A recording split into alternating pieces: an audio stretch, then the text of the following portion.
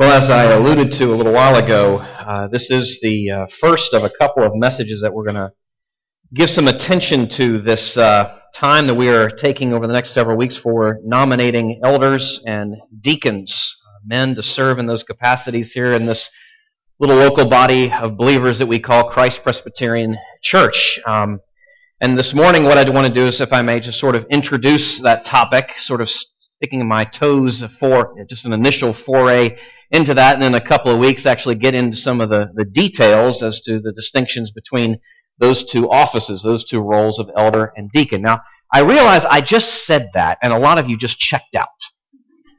And a lot of us understandably had a thought coming through our minds and hearts that went something like this. As soon as I started talking about how, he's going to talk about nominations of elders and deacons. That's the sermon. Okay. A thought that probably went something like this. Okay, I get how that's important, I think, but how does that help me? How is that really going to do anything for me come this week with what I'm dealing with? I have bills to pay. My family is a mess. The doctors can't seem to help. And frankly, as I'm looking forward to this week, it scares the spit out of me. So I kind of get what you're saying about this is important, sort of, but how's it going to help me? That's a good question. And I want to try and tackle that if I may. But first I want to dial it back, so you're going to need to be a little patient with me if you're going to give me a chance to answer that question. Just hang on. Hang on. Let's start with another question. Where do these officers, these elders and deacons, come from? You know, we have a process according to our bylaws, according to what we call the Book of Church Order. We have a process, a nominating and training and election process. But what's really going on through that process, if you peel it back in the background, behind the scenes, if you pull back the curtain, this is the Lord Himself raising up these men. He has already chosen them. He has already appointed them for the task. He is simply now thrusting them forward. We are having the opportunity to recognize that and affirm what He has already done. Okay, great, but how does that help me? Glad you asked. Let's go to Ephesians 4. If you're trying to find that in your Bible, this is one of Paul's letters to a church in the city of Ephesus, roughly, mid-50s A.D. It's after the Gospels and after Acts, and you have a slew of these letters that you have in the New Testament, Romans and the Corinthian letters, 1st and 2nd. Galatians, Galatians and then Ephesians. Philippians and Colossians follow, but we're in Ephesians chapter 4. I want to really hone in on verses 11 and 12, but to get the context, we've got to dial it back, rewind, start in verse 1. So we're going to read Ephesians chapter 4, verse 1, and go through verse 16, but honing in on verses 11 and 12. Hear now the word of God. I, therefore, a prisoner for the Lord, urge you to walk in a manner worthy of the calling to which you have been called, with all humility and gentleness, with patience, bearing with one another in love, eager to maintain the unity of the Spirit and the bond of peace. There is one body and one Spirit, just as you were called to the one hope that belongs to your call, one Lord, one faith, one baptism, one God and Father of all, who is over all and through all and in all. But grace was given to each one of us according to the measure of Christ's gift. Therefore, it says, when He ascended on high, He led a host of captives, and He gave gifts to men. In saying He ascended, what does it mean but that He also descended into the lower regions, the earth? He who descended is the one who also ascended far above all the heavens, that He might fill all things. And He gave the apostles, the prophets, the evangelists, the shepherds, and teachers, to equip the saints for the work of ministry, for building up the body of Christ, until we all attain to the unity of the faith and of the knowledge of the Son of God, to mature manhood, to the measure of the stature of the fullness of Christ, so that we may no longer be children, tossed to and fro by the waves and carried about by every wind of doctrine, by human cunning, by craftiness and deceitful schemes. Rather, speaking the truth in love, we are to grow up in every way into Him who is the head, into Christ, from whom the whole body, joined and held together by every joint with which it is equipped, when each part is working properly, makes the body grow so that it builds itself up in love. Well, that's the Word of God. Let's now go to Him in prayer.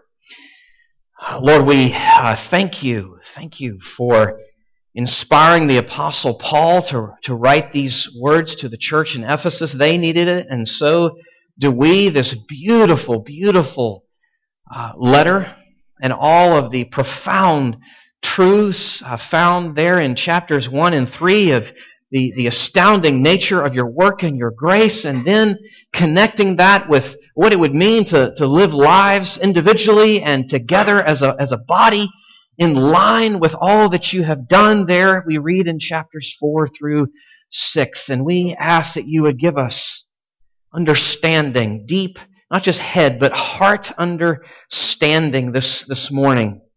Encourage our hearts, we pray. Some of us here this morning are doing just fine, or at least we think. And the rest of us are a little more honest, and we know we're not.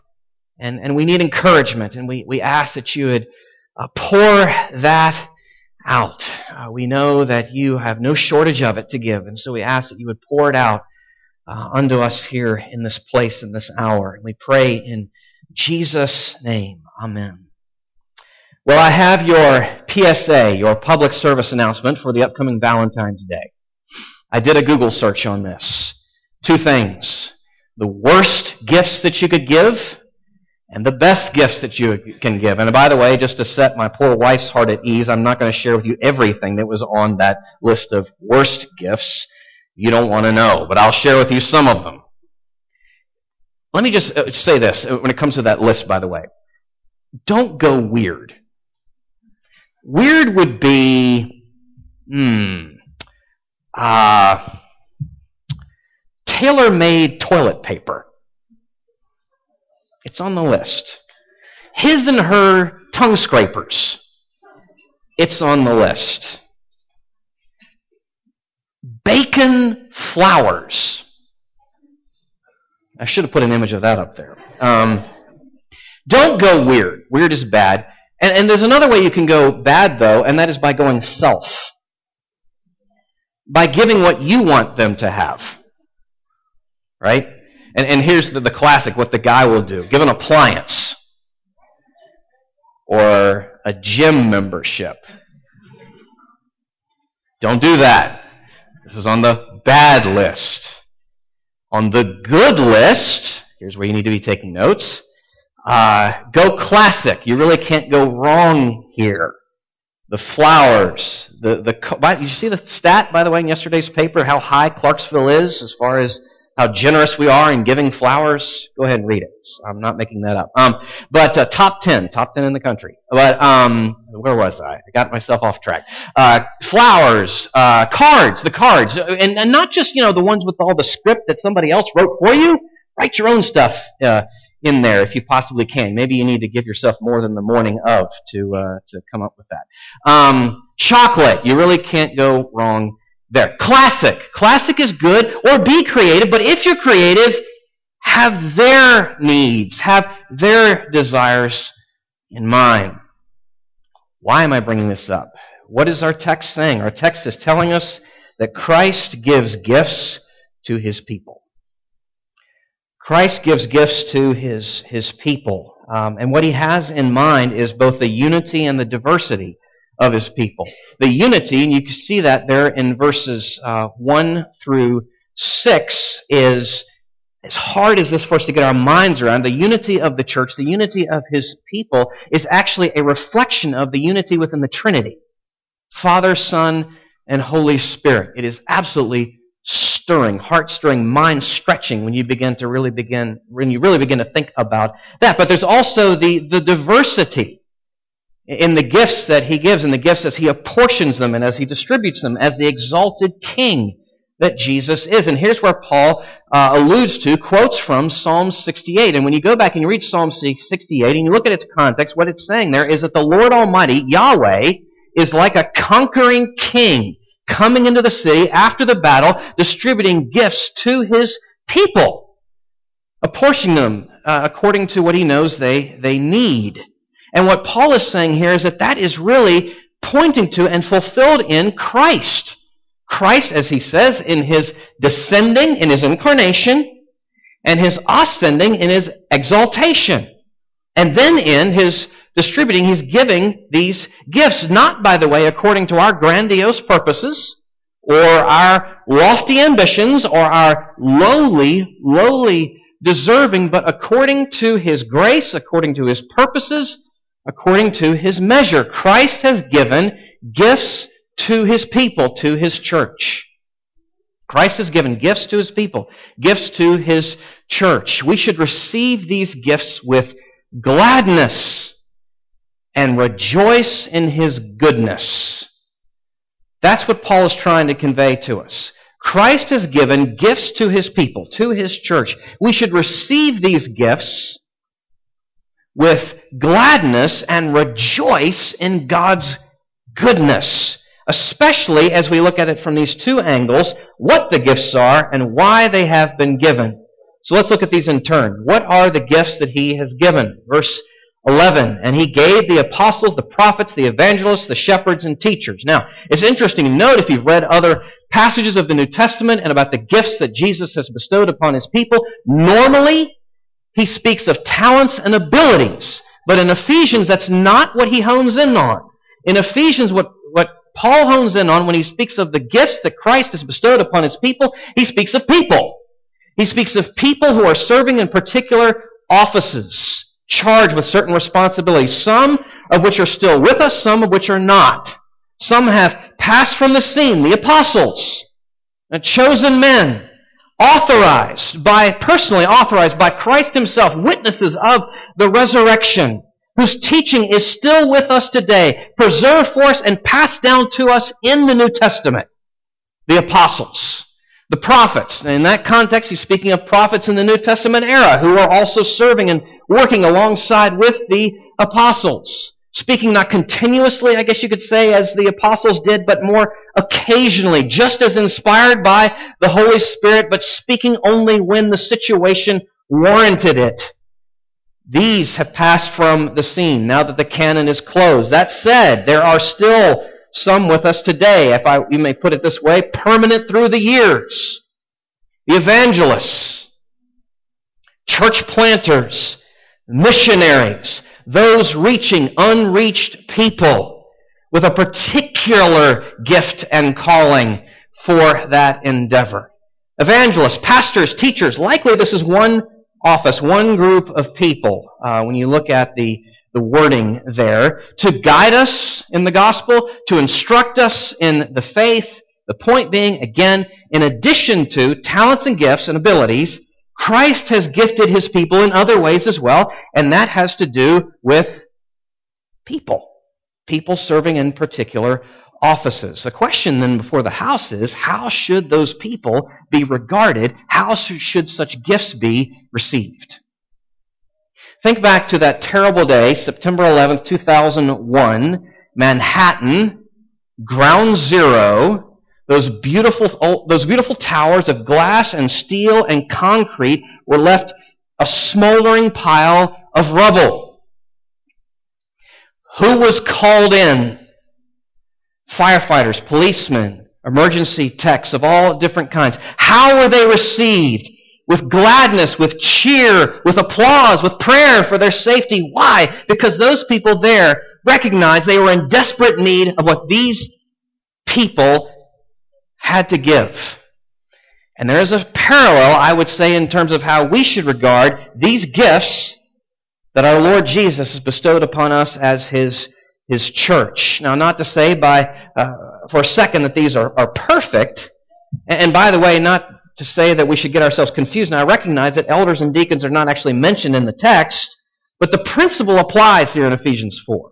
When you think in terms of the fact that in every church that Paul planted, he appointed elders, and then he later called for deacons as well. So it's very clear this is a high priority. Also, you look at the qualifications, the searching qualifications that have to be in play for someone to serve in that way. And it's clear that among these other gifts, elders and deacons are included in the gifts that Christ has given to His church. So again, I would say, how are they? Put it that way. How are they often received and regarded? And I fear far too often, far too lightly. First, by the people to whom those gifts have been given. By us, in general. There's a quote in your quotes and notes from the Reformer, the 16th century Reformer John Calvin, writing in his commentary in Ephesians. He said, this is one at the top of the page, Paul could not exalt more highly the ministry of the word than by attributing it to this effect.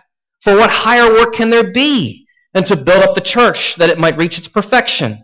They therefore are insane, who neglecting this means hope to be perfect in Christ, as is the case with fanatics, who pretend to secret revelations of the Spirit, and the proud, who content themselves with the private reading of Scripture and imagine that they do not need the ministry of the church.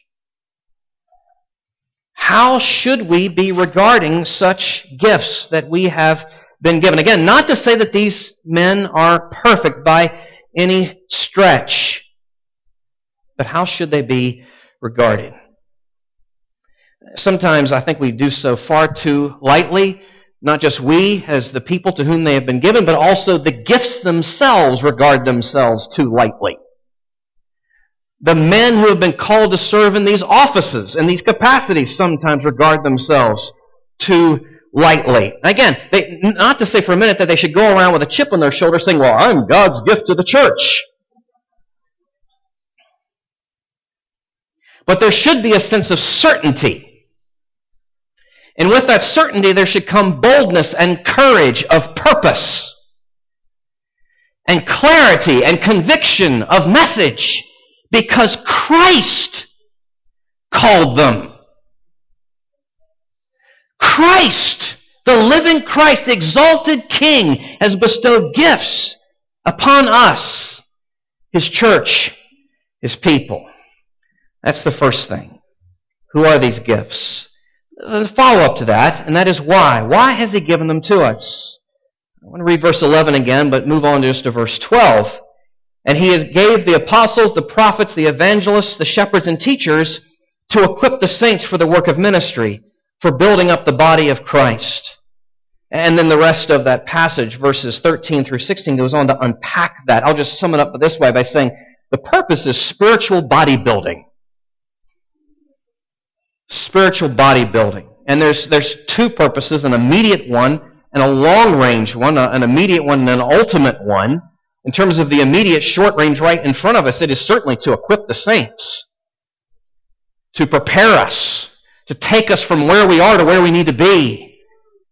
That's why they've been called and placed in such offices, in such capacities. Why? To equip the saints that we might serve, to mobilize us for ministry. All of us. All of us. You see, in no way, shape, or form is the Apostle Paul ever going to buy into, this is a work for the professionals. This is a work for the people with the titles. That's not the way ministry is.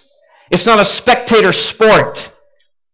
Some of you, if you've got an older translation here, I have to tell you, you have the comma from hell in your translation. You're wondering, what? Yes, I'm telling you. In verse 12, if you read it, there's a comma there that's sadly not in the ESV, not in the NIV, and I don't think in the RSV and a bunch of others, but in some of the older ones, there's an elitist feel to it. Breaking up the purpose is to make it sound like the purpose, the reason He has appointed these individuals for this task is to do the ministry. It would read like this, if you look at verse 12, to equip the saints, comma, breaking it up. And a second reason for the work of ministry, as though those things could be separated. No, they're not separated, they're brought together.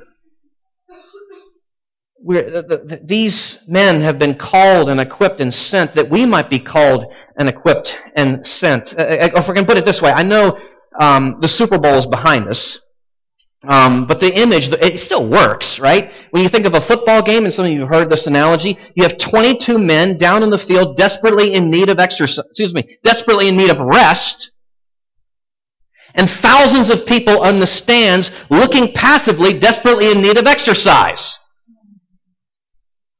The church, the local church, the Christian faith is not a spectator sport. And to say otherwise is a monstrous misconception. It is a caricature of the worst kind. So the immediate purpose is to equip the saints that they might serve for the building up of the body of Christ. And what does Paul mean by that? I think these two things: extensive growth in terms of size, in terms of numbers, as every part is doing its part and the church is growing, but not just in numbers and not just in size, but in maturity and in depth. So not just extensive growth, but intensive growth. Health as well, as each part is doing its part. This is why Christ has given gifts to His church. His means might not be our means. We might have a better and brighter idea, so we think. But His means of growing His church is His church. His means of growing His church is the faithful working of His church. Some of you have heard me use this story before to illustrate this, I guess you could say, in an absurd sort of way, but it's true. The Wall Street Journal ran a story a few years ago talking about a church here somewhere in North America that, I guess meaning well, I'm going to cut them this much slack, that in the course of a worship service, I guess out of a desire to grow the church, had a wrestling match in the worship service between members of the church staff.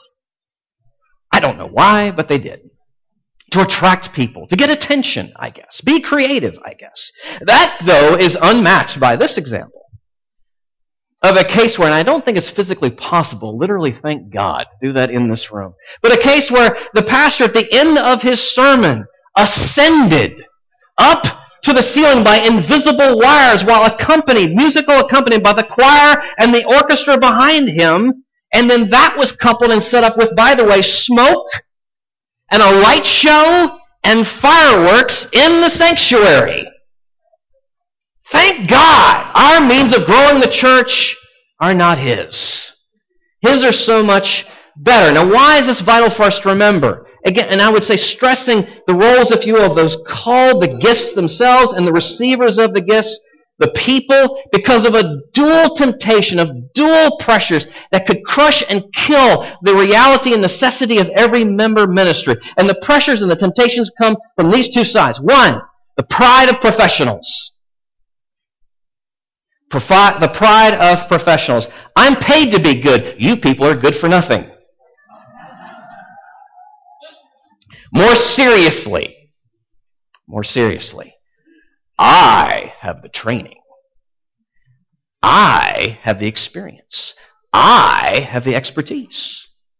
If I don't do it, it won't get done. And if it does get done, it won't get done right.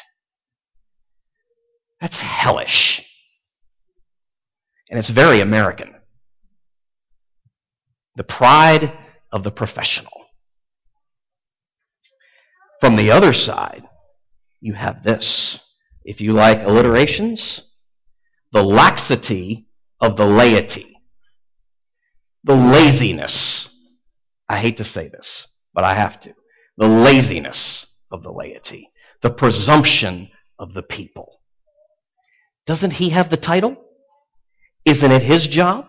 Isn't that what they're called to do? Isn't that what...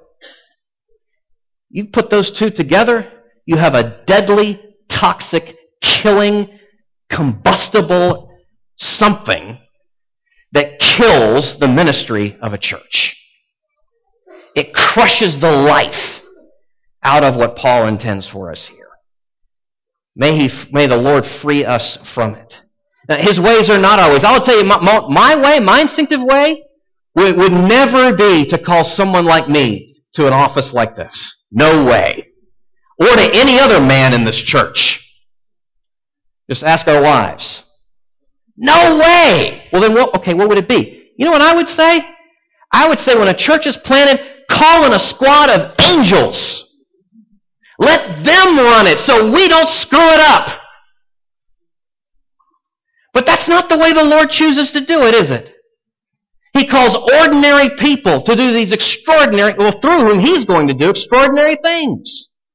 Why? Because that's a living manifestation of the gospel itself.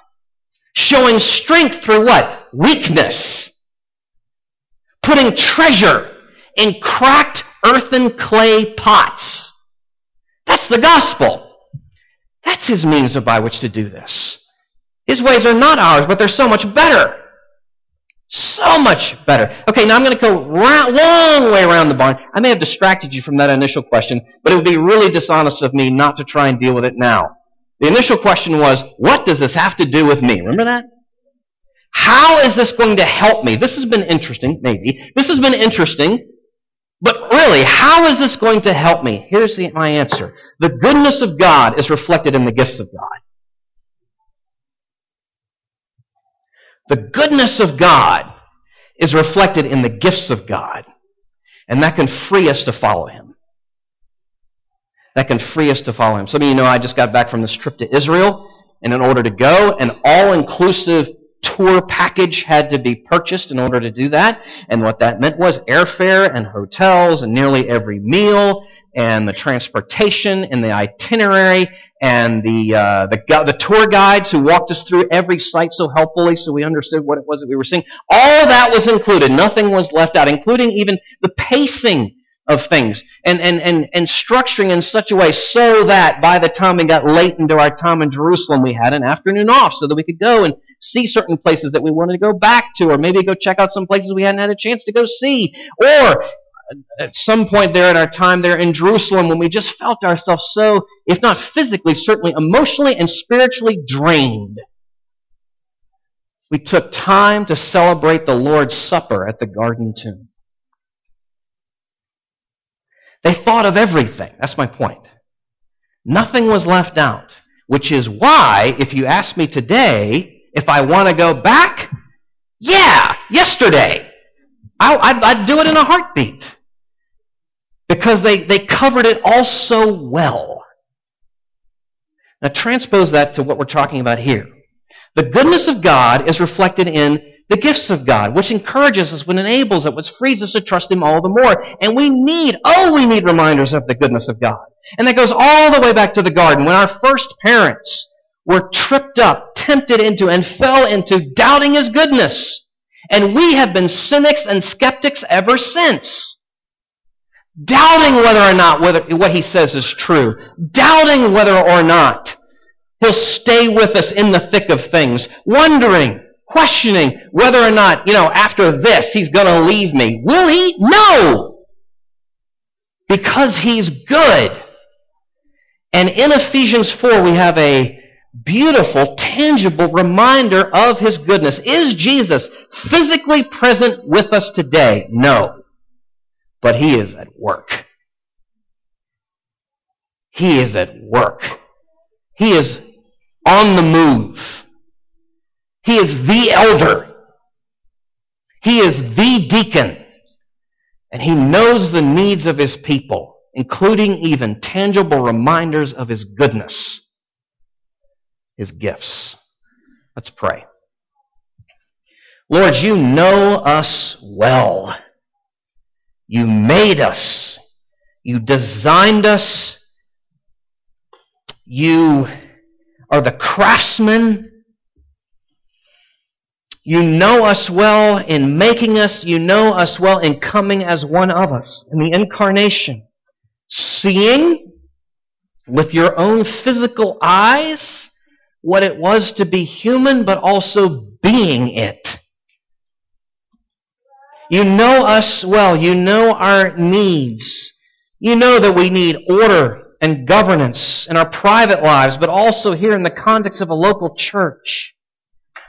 You know that we need reminders of Your goodness because, we confess we are so prone to wander and so prone to forget. Lord, in this context, and here this morning as we're talking about Ephesians 4 and the nominations of elders and deacons here in this church, we do pray that You would raise up the men that You have prepared. And we ask You also that You would encourage our hearts, all of us, encourage our hearts with Your goodness, for You are good indeed. We pray these things in our King's name, the elder and the deacon, Jesus. Amen.